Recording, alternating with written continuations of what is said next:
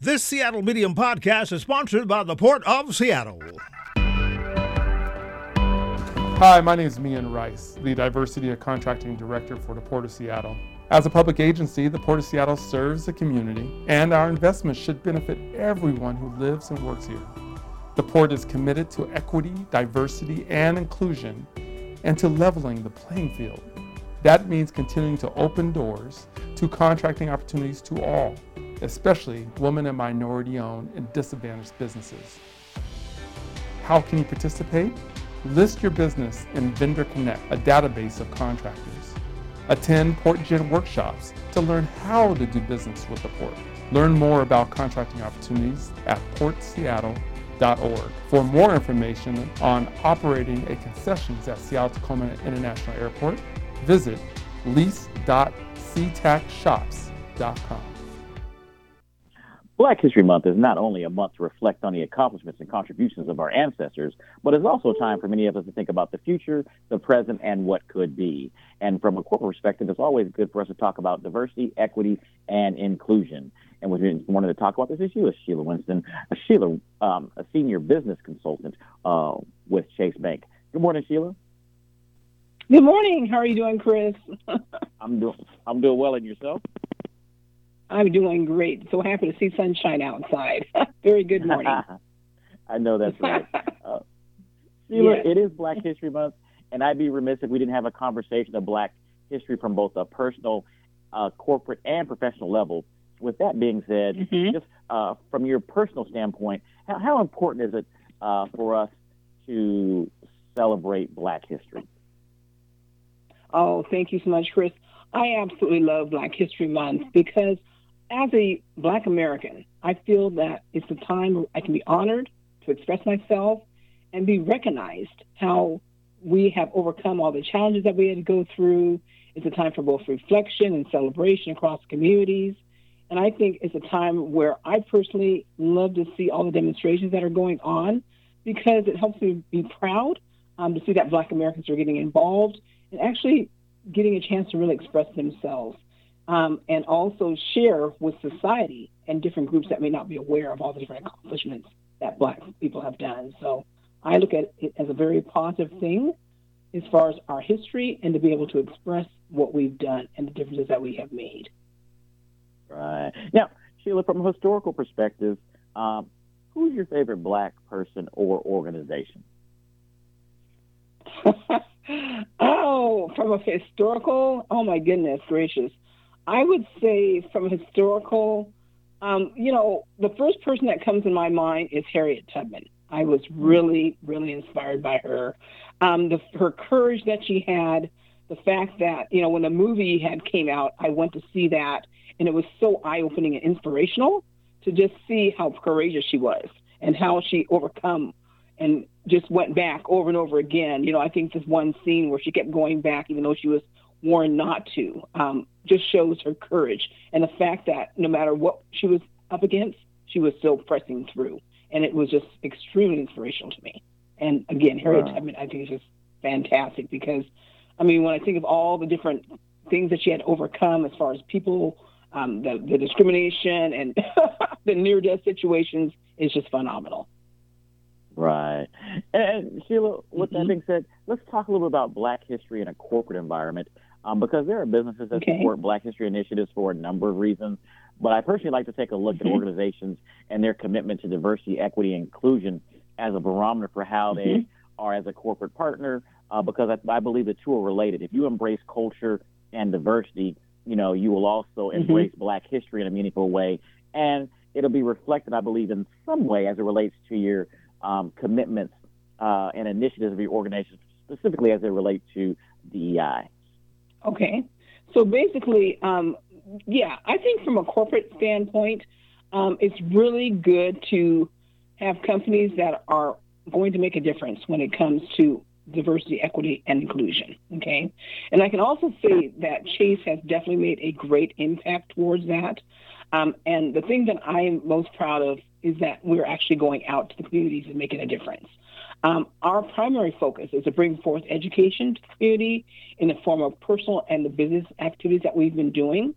Diversity, equity, inclusion has always been a part of JP Morgan Chase, and we like to take a serious look on how we can contribute, and that's why we have the $30 billion commitment that a lot of people have heard about to advance racial equity, and that we have put an emphasis on helping out small businesses and helping them to understand the importance of growth and their financial health, and also on the consumer side as well. Through the commitment, we've opened 14 community center branches that we have been locally inspired to build across the community to bring the financial health workshops. And then also here in Puget Sound area, we've hired about 4 community managers that will go out to the community and set up presentations as well as give financial education workshops. In addition to the 2 senior business consultants, which I am proud to say I'm one of them. So we're actually bringing the education to the communities. And that's why I think it's very important for a lot of the different businesses to do to make sure that they're actually taking action, making a difference in what they're doing. Right. And Sheila, Chase has committed this $30 million towards the racial equity initiatives. And it appears to me that Chase has really taken this as an investment as opposed to, some other organizations, what it appears to be, they just kind of toss money into a hat or a bucket and say, hey, look what we did. We gave, this amount of money.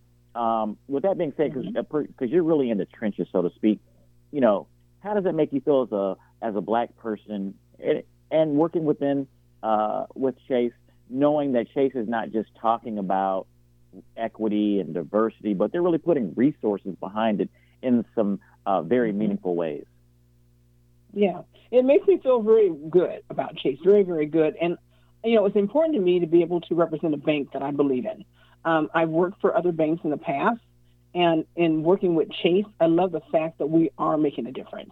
We want to go out to the communities, and we want to not only just throw money at them, which some banks do, we want to actually teach them, okay? By bringing financial education, teach them how to scale their business, teach them how to do cash flow, teach them how to improve their credit. The different tools and skills are going to need to be successful, whether it's on the business side or even on the consumer side when it comes to home lending. There's different things that they need to do to become a homeowner. Do they understand the importance of credit? Do they understand the importance of getting a loan? What it's going to really take?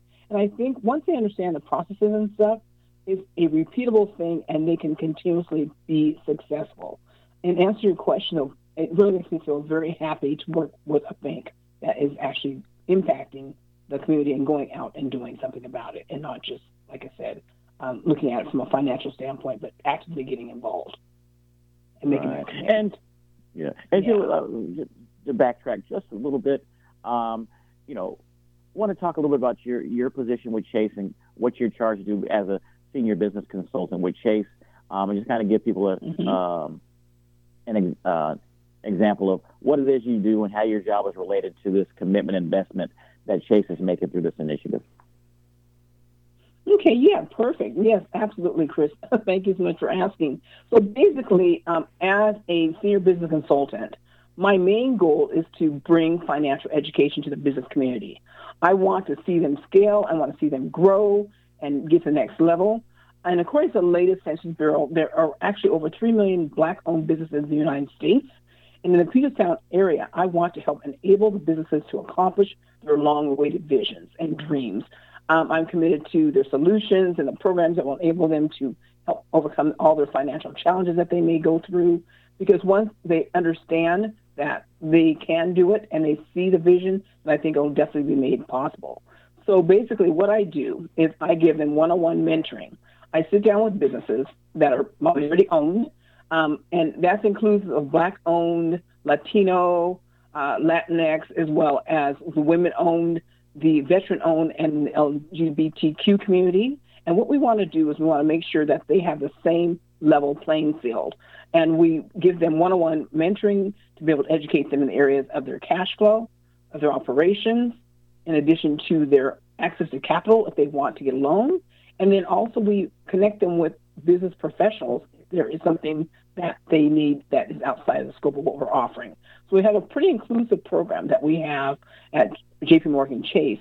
And not only do I give them one-on-one mentoring, but I also will give them an opportunity to, meet with me and talk through their problems, which I think a lot of times is very, very good for them to be able to do, to know that they have that confidence as a mentor, and put them on a good program where they can be successful, and then also go throughout the community and I give presentations at different places. I'm getting ready to do a presentation later on today, and in those presentations we bring pretty much the same thing as I was sharing: the operational side, the navigating cash flow, Business 201, whatever they need in order to grow and scale.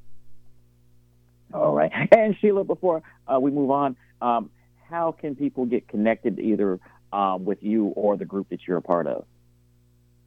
Okay, perfect. Thank you so much again for asking, Chris. So I'm happy to have them connect with me.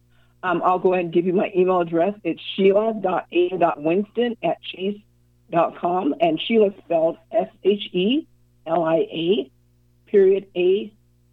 Winston, WINSTON @chase.com.